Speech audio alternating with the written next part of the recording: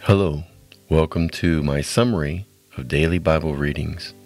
My name is Charles Van Dersen, and I really enjoy reading the Bible. I have read it through several times. I especially enjoy reading the chronological Bible.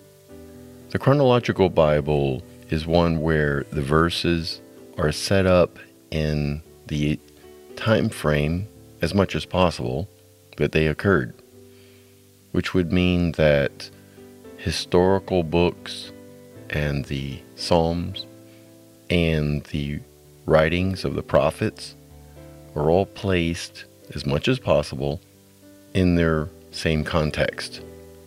I enjoy this because it helps me to understand why certain phrases are used, why certain choices were made, the expressions of the characters were what they were, why they made those choices.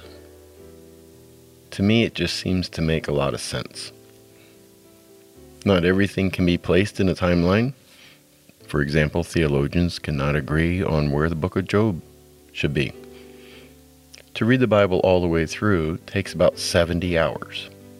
Of course, I don't have the stamina for that. But if you read the Bible for about 15 minutes a day, read about 4 chapters, and you'll complete it in about a year. Many people begin on January the 1st, but you don't have to. The purpose of my summaries is not to replace Bible reading. Rather, it is to, 1, encourage born-again worshipers of Jesus to allow the Holy Spirit of God to sanctify them and to continuously develop an ever closer relationship with God.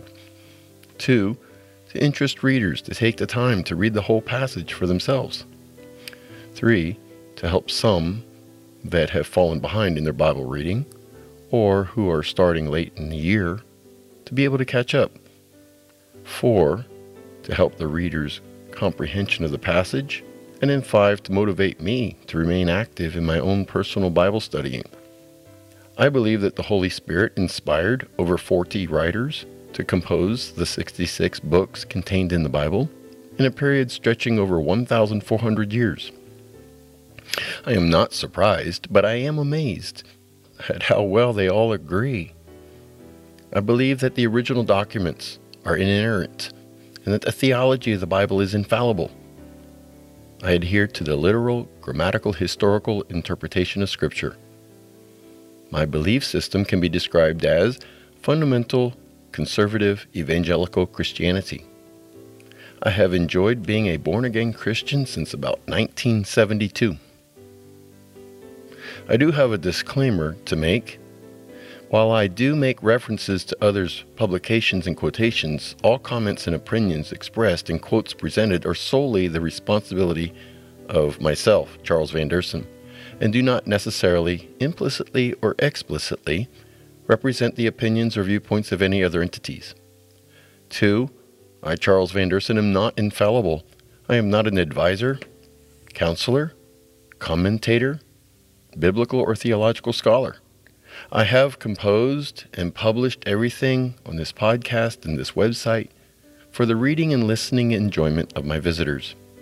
I could make unintentional mistakes, so please do not accept, apply, believe, or practice anything that I publish on this podcast or my website without first conducting your own thorough global research, especially by at least taking the time to read the passage for yourself.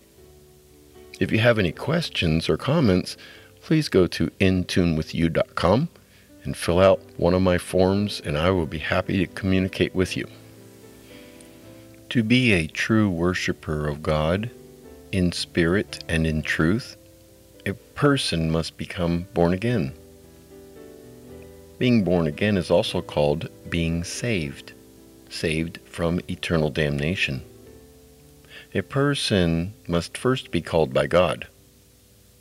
This person will know that he or she is being called by God when he or she senses a deep desire in his or her soul to be right with God. Sinners are not naturally drawn to God on their own. In fact, a sinner by nature will always run as hard as he or she can to get away from God. To be saved means that a soul calls on the mercy of God for salvation, knowing that he or she could never be good enough, sacrifice enough, or pay enough to be saved.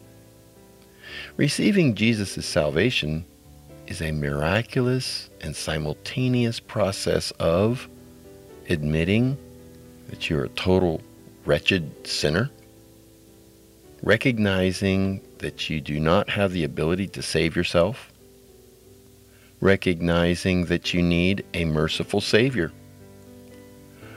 realizing and declaring that Jesus is the Son of God who became the sacrifice to redeem all who would believe. Then, repenting of your sinful ways and making a conscientious yielding of your life to Jesus' control. At this point, then you would be saved.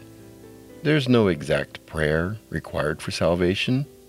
Scriptures say anyone who calls on the name of the Lord will be saved. However, a model prayer for salvation could be something like this. Father in heaven, I admit that I am a sinner. I cannot save myself. I believe that Jesus is the Son of God that came to earth, lived a sinless life, and suffered a sacrificial death to pay for my sins. I believe that you raised him from the dead on the third day, and that he ascended to heaven and is sitting at your right hand. Upon his confession, I ask you to please forgive me of all my sins and fill me with your Holy Spirit. In Jesus' name I pray. Amen. Following the step of praying a similar prayer of faith, the Holy Spirit of God will fill you. If you have just prayed that prayer, I want you to know that everyone in heaven is rejoicing. There is a huge party going on. Another soul has been saved. Praise the Lord. Now the Holy Spirit will begin a sanctification process of changing you with the ultimate goal of making you like Jesus. The process will not end until you arrive in heaven. If you have just prayed that prayer, I'm very, very happy. I would like you to let me know. You may call or text me at 912-246-2837, or you may wish to send me a message through my website, intunewithyou.com. It will be encrypted, and all the information will stay with me. I never share it. My next podcast episode will be a general overview summary of the entire Bible. Following that, I will begin 7 days worth of summaries, published once a week. I look forward to your visit at that time. God bless you.